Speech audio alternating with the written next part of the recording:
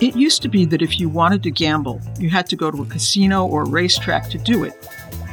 But the expansion of online gambling and newly loosened laws around sports betting mean that people can now place bets from just about anywhere. Unlimited gambling opportunities are just a few clicks away on your smartphone. Now psychologists and other researchers are investigating whether that increased access could lead to an increase in problem gambling. Gambling disorder is the only behavioral addiction recognized in the Diagnostic and Statistical Manual of Mental Disorders.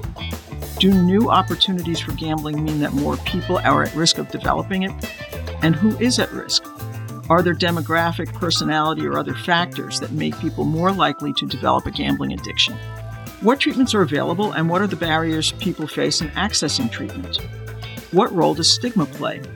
And what will it mean that exposure to gambling is increasing not just for adults, but also for kids via sports betting ads and gambling in video games? Welcome to Speaking of Psychology, the flagship podcast of the American Psychological Association that examines the links between psychological science and everyday life. I'm Kim Mills. We have two guests today. First is Dr. Lia Nower, a distinguished professor and director of the Center for Gambling Studies at Rutgers University. She is a clinician and attorney who specializes in gambling disorder and other behavioral disorders. Her research focuses on online gambling and video gaming, sports wagering, the causes and treatment of gambling and gaming disorder, and gambling-related policy issues. She's a member of the board of directors and chairs the research committee of the National Council on Problem Gambling and won that organization's 2019 Research Award and its 2022 Lifetime Research Award. She's authored several policy initiatives regarding responsible gambling and co-edited the book, The Wiley-Blackwell Handbook of Disordered Gambling. Next is Dr. Shane Kraus, an assistant professor of psychology and director of the Behavioral Addictions Lab at the University of Nevada, Las Vegas. He's a licensed clinical psychologist and an expert in behavioral disorders, including gambling disorder. He studies the factors that contribute to the development of addictive behaviors and other co-occurring disorders, especially in at-risk groups such as military veterans. He's also exploring effective screening approaches for identifying people with problem gambling. Thank you both for joining me today. Thank you so much. Thank you. Let's start by giving listeners some context about how the landscape around gambling has changed in the last decade or so. I mentioned it's more available than ever. Dr. Nower, can you start by telling us briefly about why that is? What laws have changed and what other changes have occurred to make gambling easier to access? Probably the major change has been overturning PAPSA, which was a law that prohibited, it did a lot of things, but it prohibited sports wagering in 2018. And in response to that, New Jersey was the first state to actually, after Nevada, to actually start legalized online sports wagering, but a lot of other states have followed suit. 4 years prior, New Jersey was one of the states that also initiated online casino gambling, which is in a murkier area and hasn't had as much uptake from the states. But those things have really opened accessibility to pretty much everyone from their smartphone. So let's talk about problem gambling. I mentioned in the introduction that gambling addiction is the only behavioral addiction listed in the Diagnostic and Statistical Manual. What does that mean? What's a behavioral addiction and how is it different from other addictions? Dr. Kraus, let's start with you on that one. Yeah, sure. Thank you. So I think, so as you know, gambling disorder is a behavioral addiction. Substance use, I think this came through, many years ago in 2013 when gambling went from pathological gambling to gambling disorder because of really great scholarship and research kind of identifying those issues or really showing that it was addictive behavior. I think that the reason it is an addiction or similar is because of the criteria or things like craving, loss chasing, failure to control oneself, really experiencing a lot of consequences. Many of the similarities that we see with addictive behaviors or substance use disorders, there's some slight differences, but really the hallmark symptoms are similar. And that's been shown through really good longitudinal work, clinical work, research, demonstrating that very similar patterns, that gambling is an addictive disorder. And a behavioral addiction is just something that you don't have to ingest the substance in your body to have a change or an impact to your body. And in this case, gambling itself can have profound changes to your body as well as to your life, particularly when it's problematic. So I think that's kind of the changes. And right now, gambling disorder is the only behavioral addiction for DSM-5 TR, so for treatment. So if you were to look at the brain of somebody with a gambling addiction problem in an fMRI machine, for example, would it look like the brain of somebody who is, say, addicted to methamphetamine? Okay. Yeah. So what I would say is that there are differences, but there are greater similarities in how cues or reactions, or when we think about there's a dopamine or D3 receptor in the brain. I think there's the pathway looks similar between substance use and gambling, and that's actually one of the reasons it was reclassified. All substances are slightly different because of the pathway and how they react in the brain. So we can't say they're the same, but they're similar in a sense. The core ingredients, I would say, from a neurobiological perspective, are similarly there, which is why it was reclassified, or one of the many reasons it was reclassified as addictive behavior. So how someone's experiencing problem gambling might react to a cue or a gambling cue, a lottery, a slot machine, those reactions in their brain and how it lights up are similar to maybe someone who has substance use who sees cues as well. So a little different, but also similar enough to say, yes, this is support for kind of a biological, mechanistic relationship in the brain here for addiction. Dr. Nower, let me ask you, do we know whether the increased availability of gambling is actually leading to an increase in people developing gambling disorder, or is it still too soon for researchers to tell? It's too soon for this particular wave of sports wagering. However, what we do know is areas, and I'll use New Jersey where I am as an example, that have a lot more gambling opportunities have higher rates. For example, our rate of high-risk problem gambling in the state of New Jersey is 6%, which is 3 times what the last national prevalence study said was the rate for the country. And what happens is, as you have more availability, you have more acceptability and more accessibility. Over time, more and more people take it up, which means that very small percentage of people that are going to habituate and develop problems also grows. But it's a slower process. We're not going to see this nationwide for, another 5 to 10 years. I would absolutely just agree I agree 100% with that response. I think when we look at other substance use disorders and other things, when we increase access to things, we generally see a pattern of increase of disordered or problematic use. It's just not immediate. It's a slow start. And I think what we are lacking right now systematically is epidemiological or really prevalence-based research for these, for gambling, for sports wagering, things like that. I think we really don't have, I think we have some trends here in Nevada. We also have some trends with data we're collecting as well. But I think we really need to be really looking at this, because we don't want to wait 5 years from now, as just discussed, and then suddenly we goes, oh, we have some concerns here. That's kind of too long, I think, to really wait, given the wide expansion of sports betting, which is now in 38 states. And 2 years ago, it was 31. So it's drastically increasing. What are the biggest risk factors for problem gambling? Are there demographic variables or personality traits or other things that put people at a higher risk? I mean, there's a lot of etiological factors, which is something that our group studies a lot of. Childhood maltreatment, so abuse, neglect, exposure to trauma, experiencing trauma. There's certain personality variables like higher rates of impulsivity and risk-taking. There's a lack of active stress coping styles, such that certain subgroups of individuals use gambling to help them cope with stress. And then there's also this intergenerational family modeling piece. So one study that we did really sort of showed that people that were exposed to gambling in addition to other substances, they would increase their frequency, not just of that behavior, but of other addictive behaviors. And that then led to higher levels of problems, gambling severity. So what you see at home and what you participate in as a child, very predictive of your patterns as you get older. Yeah.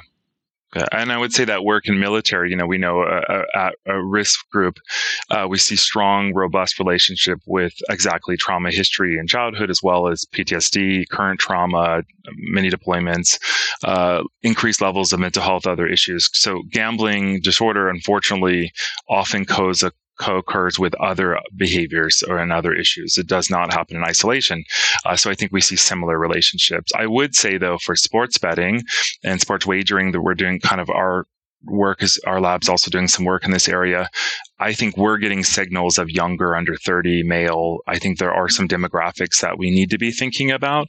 And part of that is like technology. Who's using the technology for gambling? And I think some of these technologies might be more used by younger populations. And that's not necessarily a bad thing, but what are the safeguards? How do we look at to make sure we don't have a problem developing for particularly younger people? And this is what we're publishing and finding in our literature as well. So I do think we need to be thinking about these issues for online activity I don't know that we have all those answers yet. So.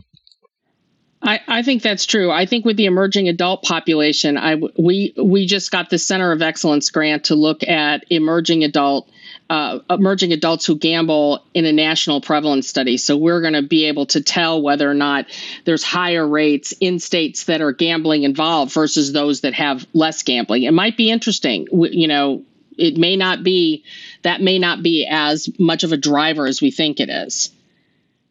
Dr. Kraus, I know that part of your research is on developing effective screening methods for gambling disorder.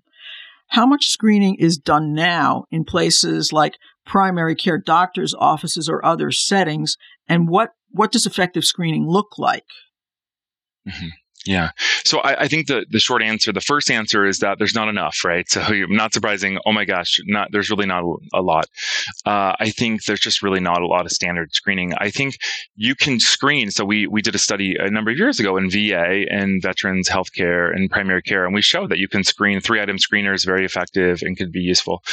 I don't think it takes a lot of time to screen. I mean, you can be screening in primary care in 1 or 2 minutes. The issue is we're not having conversations with medical providers, mental health providers, with people around problem gambling. This is why we call it the hidden epidemic or the hidden issue, hidden addiction.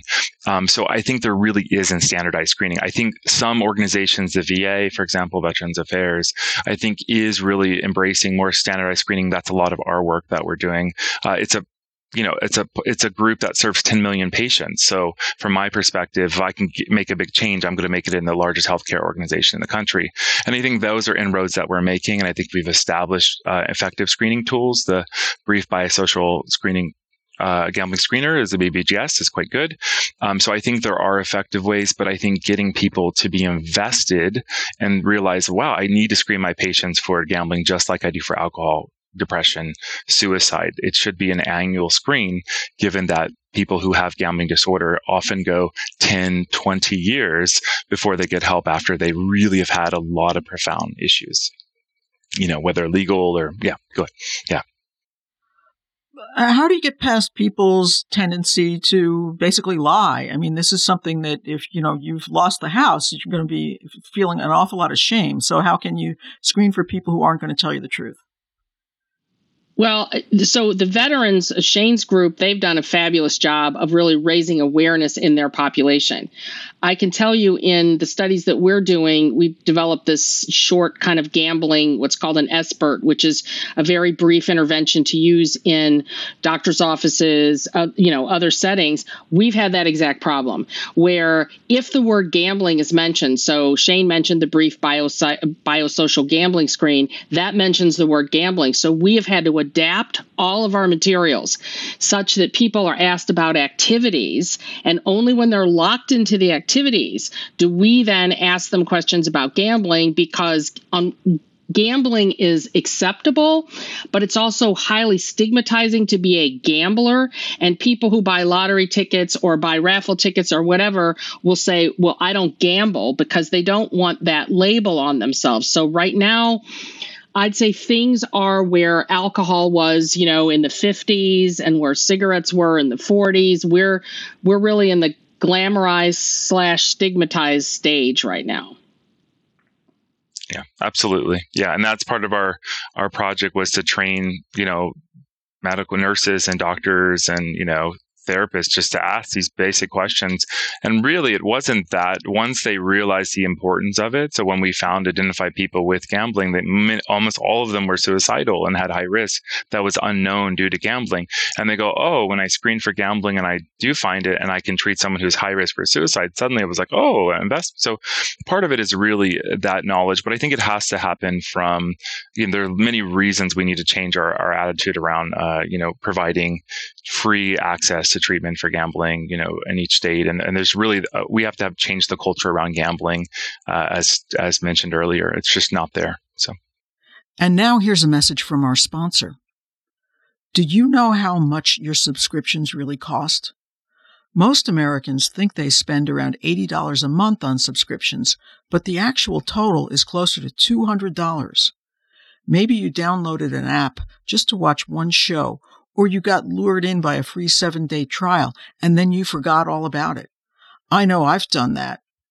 If you have forgotten or have unwanted subscriptions, or if you don't know exactly how much you're spending every month, then you need Rocket Money.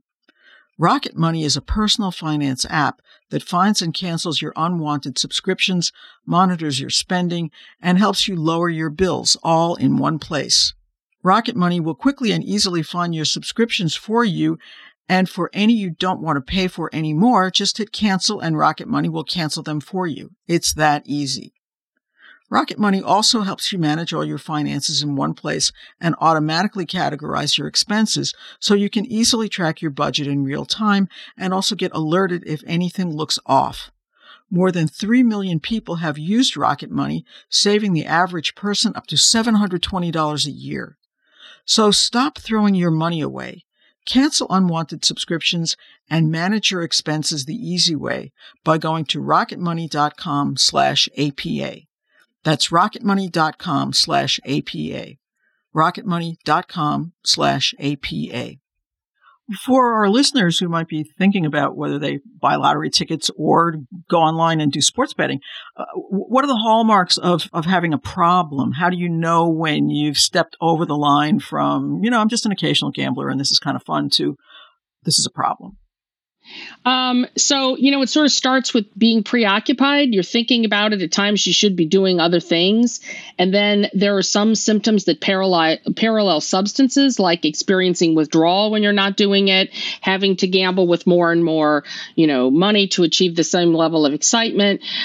There's also then more serious symptoms, like you recognize you're doing this to escape from your problems, you're losing jobs, you're losing relationships, you're borrowing money in the form of bailouts from other people to pay your bills. So as it goes along, the symptoms get progressively, and then you're chasing your losses. So you go back another day to try to recoup the money that you lost the day before. And when you start to see these symptoms sort of pile up, you then know you're kind of moving across this spectrum toward disorder. Yeah, absolutely. When I do trainings, I was just to say that chasing losses is a big one. That's often the turning point when someone's like, oh, I'm going to go back the next day. I know I can win it back. That, to me, I always tell people, when you hear that, I want the hair on the back of your neck to stand up immediately. I think that's what I literally say that in trainings. I think that's a big one. It's a turning point when you're losing more money than you can afford. When you're losing money you can't afford to lose, really, is when you're really having issues. Yeah. What kinds of treatments and therapies are available to treat gambling disorder, and how effective are they? I would just say that treatments for gambling work. I think there's a couple big issues, as mentioned. We're kind of in the 50s, 60s, for addictions, how we think about it. So stigma is a big thing. People don't want to they have a lot of shame and stigma. We morally judge people for gambling if they have an issue, but if they have substance use, we'll go, oh yeah, it's a brain disease, and then we have a little bit more. And I think that they're both addictions. We should not have that differential. We shouldn't make a difference. So I think people often go a long time before getting help. But if they're engaged in treatment, we know evidence-based treatments, cognitive behavioral therapy can be very effective. We know psychoeducation can be effective. We know groups can be effective, group therapy, so Gamblers Anonymous. I think what matters is when someone's working towards treatment that's helpful. Treatment works, but gambling is an addiction. It is. People have to know that relapse is common. I always tell people, they're like, "Oh, I slipped," and I said, "Oh, well, thank you for being honest, and I expected that. This is part of the struggle." I think personally, our lab, we're looking more things like mindfulness-based relapse prevention, or more kind of newer terms, helping people kind of slow down, connect with their body, because gambling just doesn't happen. It's not automatic. It's a process.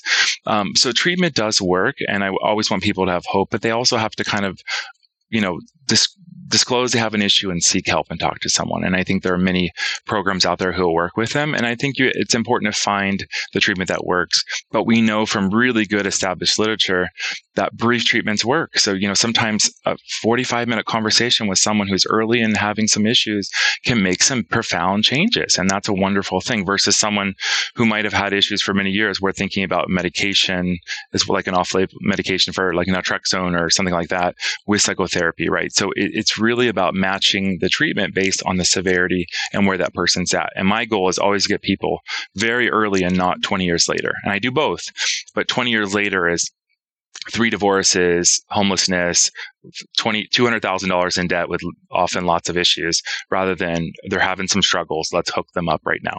And so, yeah.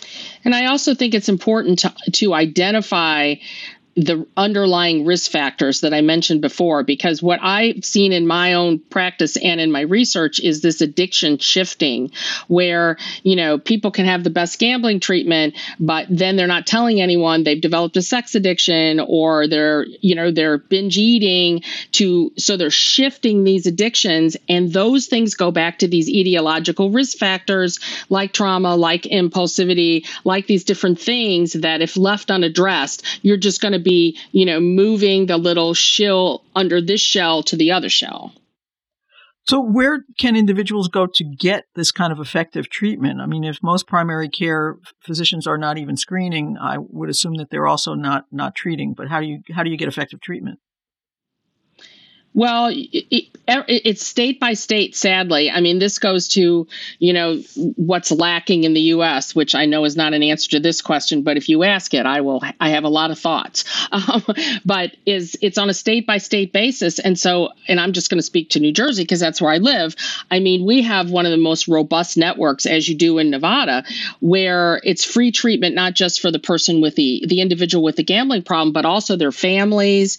You can get resources pretty much everywhere in the state. And now the state has begun certifying whole treatment centers to treat throughout the state multiculturally, so that we're making sure we get, people of different races, ethnicities, sexual orientations. We have counselors who are going to meet people where they are. But some states don't even have free treatment.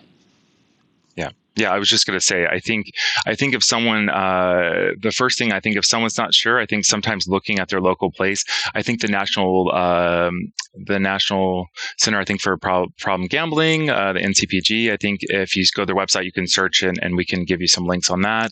But yeah, in Nevada, for example, I'm actually sitting on that board where we spend over $2 million a year for free treatment for problem gambling, and Nevada and New Jersey really lead this way. And I think that should be standard. If a state has legalized gambling, they should be offering free treatment to the individual, their families, their spouses, and their members, because gambling affects spouses and family members and children. It's devastating, right?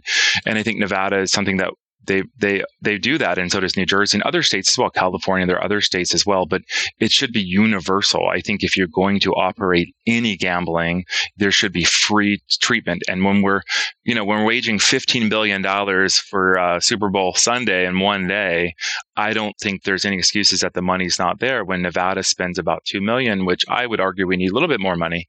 But I really think if we did this across the states, we're not looking at billions of dollars. I mean, really, there's plenty of funding there, and it's really quite quite unfortunate for that. But again, I think people, if they have insurance, they should be searching. I think most states have great programs that are doing problem gambling work and will connect people. So, but there's also some national organizations that if they're not sure, they can look them up and they can type in their zip code and they'll find it right away.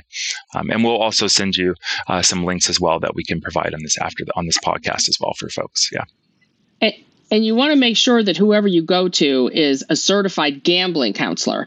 I mean, those of us that treat in this field have had to mop up complete messes from people who just are schooled in substance use counseling and don't know a thing about gambling. Now, it's not just adults who have increased exposure to gambling these days. Kids and teens do as well. And one thing I understand that you gambling researchers are interested in is video game loot boxes. Now, for listeners who aren't familiar with this term, what are loot boxes? Loot boxes are little sort of prize. So let's say your child, like mine, begins on Roblox at a young age. Loot boxes pop up all the time. Do you want to skip levels? You pay a certain amount of Robux. If you want a particular sword or a particular item, but there's usually a chance element to it. Like you're not sure which one you're going to get. And some are worth a lot and will really help you. And some aren't worth anything. And in the higher level games, the adult games, these things can cost a lot of money, and you can then sell them on a secondary market. And people spend thousands of dollars, and this is gambling and children are primed at a very young age for loot boxes. Yeah, I would say that. And some of the research, I think we need more really longitudinal research. We really kind of have to understand what's happening early in life course versus adulthood. But there's definitely some relationships, more correlational, but still important. That earlier loot box is somewhat predicting or kind of related to a younger adulthood developing into gambling behaviors, which kind of keeps going. So this is where, having these longitudinal designs are important. I would say I also have a young child. He's almost 9. And I'm always surprised. We always travel. So we go to those play arcades. And I remember arcades I'm a child of the 80s. I'll just admit that. And the arcades of the 80s and 90s are very different to today, when so many of the games in the arcades look very much like slot machines or acts of gambling. And I think we're kind of mirroring that. And what does that mean for very young people? And we don't want to panic, but at the same time, we have a moral responsibility to be looking at that. And I think that's not necessarily happening as much as it should be with really high quality research. Yeah. You've both done research on problem gambling in military veterans. Why is that a group you're particularly interested in? Shane, you're the expert. I think it actually just started years ago. When I was at the Bedford VA in Massachusetts, I started a behavioral addiction clinic there. The first one, it was kind of outpatient. And I started immediately getting these gambling, veterans with gambling. And I realized at the time I was doing more of the work in compulsive sexual behavior and other areas and trauma. And I just said, wow. And I realized there's not as much. There are people like Dr. Heather Chapman, who's in Cleveland, VA, who's doing amazing work. And there's some really great folks in the VA. But I realized, wow, this is a problem. And then we started doing the research. And I said, well, let me start looking at the medical records. Let's start publishing. And we found, holy moly, there are problems, right? There really are some issues. And I think it's that narrative with trauma. I think people go through really difficult things and they cope differently. And I think sometimes it's alcohol and drugs and cannabis. And sometimes it's pornography or sexual behavior. And sometimes it's gambling. And sometimes these things earlier in our life are not problematic. But when trauma and other mental health is intermixed, they become problematic. And I think veterans, given have higher rates of trauma and other mental health disorders, depression, anxiety, other things, and divorces, separations, deployments. When you mix all that in, it's not really surprising. The other thing is that they also have a lot of gambling on overseas bases. Each year the bases make about $100 million in slot machines, of which none of the revenue goes for treatment or research, which I just want to put that out there, as I always say. So I think doesn't mean that necessarily people at 18, 19, 20 in the military are developing a problem, but when they're under stress, deployed away from family, we have seen many patients starting to have issues at a young age that continue throughout once they discharge from the military. So I think we needed to be doing a better job of preventive, and we're not, I think, right now. And the issue is that we see this all over in the VA, and our publications demonstrate veterans have high rates of mental health and addictive disorders, including gambling, including pornography, sex, you name it, because I think of the trauma component. I think that's one of the key factors that, has been discussed. Well, I didn't realize that about slot machines on military bases. Is that being supported by our military? I mean, are they the ones who are doing this, or are they outsourcing this to contractors? So it's outsourced, but they in a sense it's for the military. It's for recreation and leisure, and they use the money internally on the bases overseas, not in the States, but. There's really lack of prevention or education or psychoeducation happening. There's really not a lot of responsible gaming or gambling messaging happening. So it's been happening for many years. It's kind of a big secret. So whenever I tell people, I do these talks, they go, "No way!" And I said, "Oh yes way." It's a big deal. 100 million a year, and not a penny of it goes for treatment or for prevention. And I think give us 5 million of that 100 million, and we can do a lot of good for our military. So just putting that out there. Given the laws that we have right now, what's the most important policy change you think could be made to help mitigate the harms and protect people from developing gambling disorder? So this is my huge bandwagon. The federal government needs to take the hands off their eyes, their ears, and their mouth and get involved. The federal government gets enormous amounts of tax revenue from legalized gambling, but unlike in the UK, where there is a federal organization that oversees all these different regulations, et cetera, for gambling to have some uniformity, there is no presence at the federal level. There is no money not a dollar for research. People like Shane and me, we have been very entrepreneurial to just stay in this field. A lot of people leave because there's money for alcohol, drugs, everything else, but not gambling. And there's nobody regulating advertising. There's nobody policing operators or ensuring that there are standards that give the person a fair playing field. It's terrible. And it's my biggest sorrow is that we just have no federal presence. I would just say, yeah, absolutely. I couldn't agree with that more. It's just really surprising too, given the amount of revenue and the expansion of gambling. And you kind of think as kind of a preemptive, well, let's put some money into the research and prevention. Let's just make sure, let's just spend, 50 million, expand free treatment just to prevent it, because we know those with gambling disorder are more likely to kill themselves. They're more likely to have everything you can think of that's bad news bears, as we say, is going to happen, right?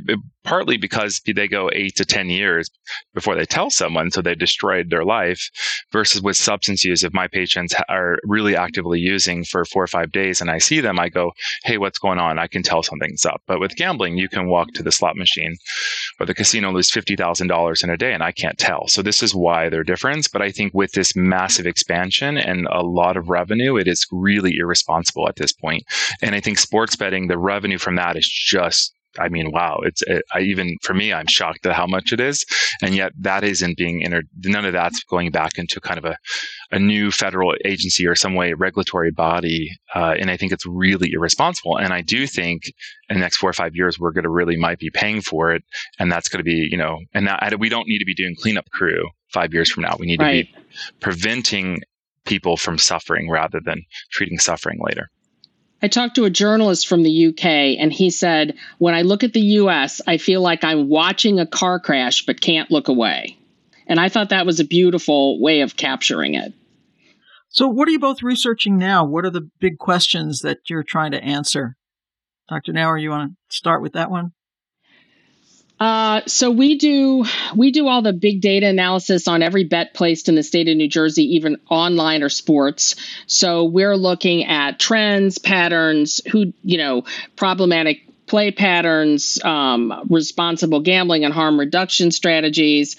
We just got this grant from the International Center for Responsible Gaming, a Center of Excellence grant to look at gambling among emerging adults. So we're looking at genetics that are paired with these sort of etiological risk factors we've been talking about. We're doing a national prevalence study on emerging adults in highly involved versus low or moderately involved gambling states.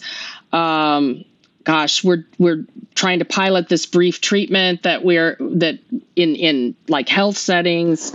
Just a few of the things we're doing. We're doing lots of stuff. Dr. Kraus, what about you? Oh, same here. We're doing lots of stuff. So I think some of the big things we're doing with VA. So we're looking here, working with our local VA here, and this is Nevada, Southern Nevada healthcare system here, and we're looking at treatment. So we're looking at kind of psychopharmacology, in this case, Vivitrol or naltrexone, with co-occurring substance use and gambling. Is that helpful? We're also looking at mindfulness-based relapse prevention broadly for gambling, including substance use. It's been shown to be effective. We've published, kind of a pilot on that, but we want to explore that. We're also doing some community-based work here, trying to understand really actually getting great data here in our community around barriers to care, why people don't get help in our community.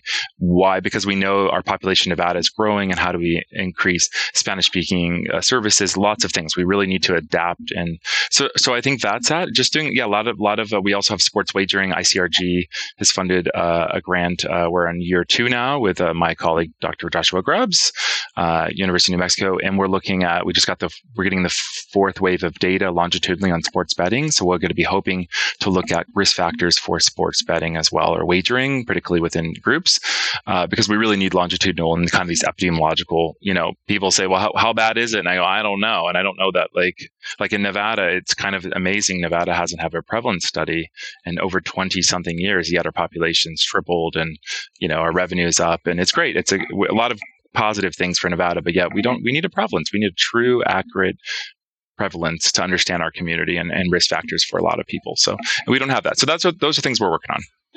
Well, this is all really interesting. I want to thank you both for joining me today. I think you've given us a lot of good information, and I hope our listeners will find it useful.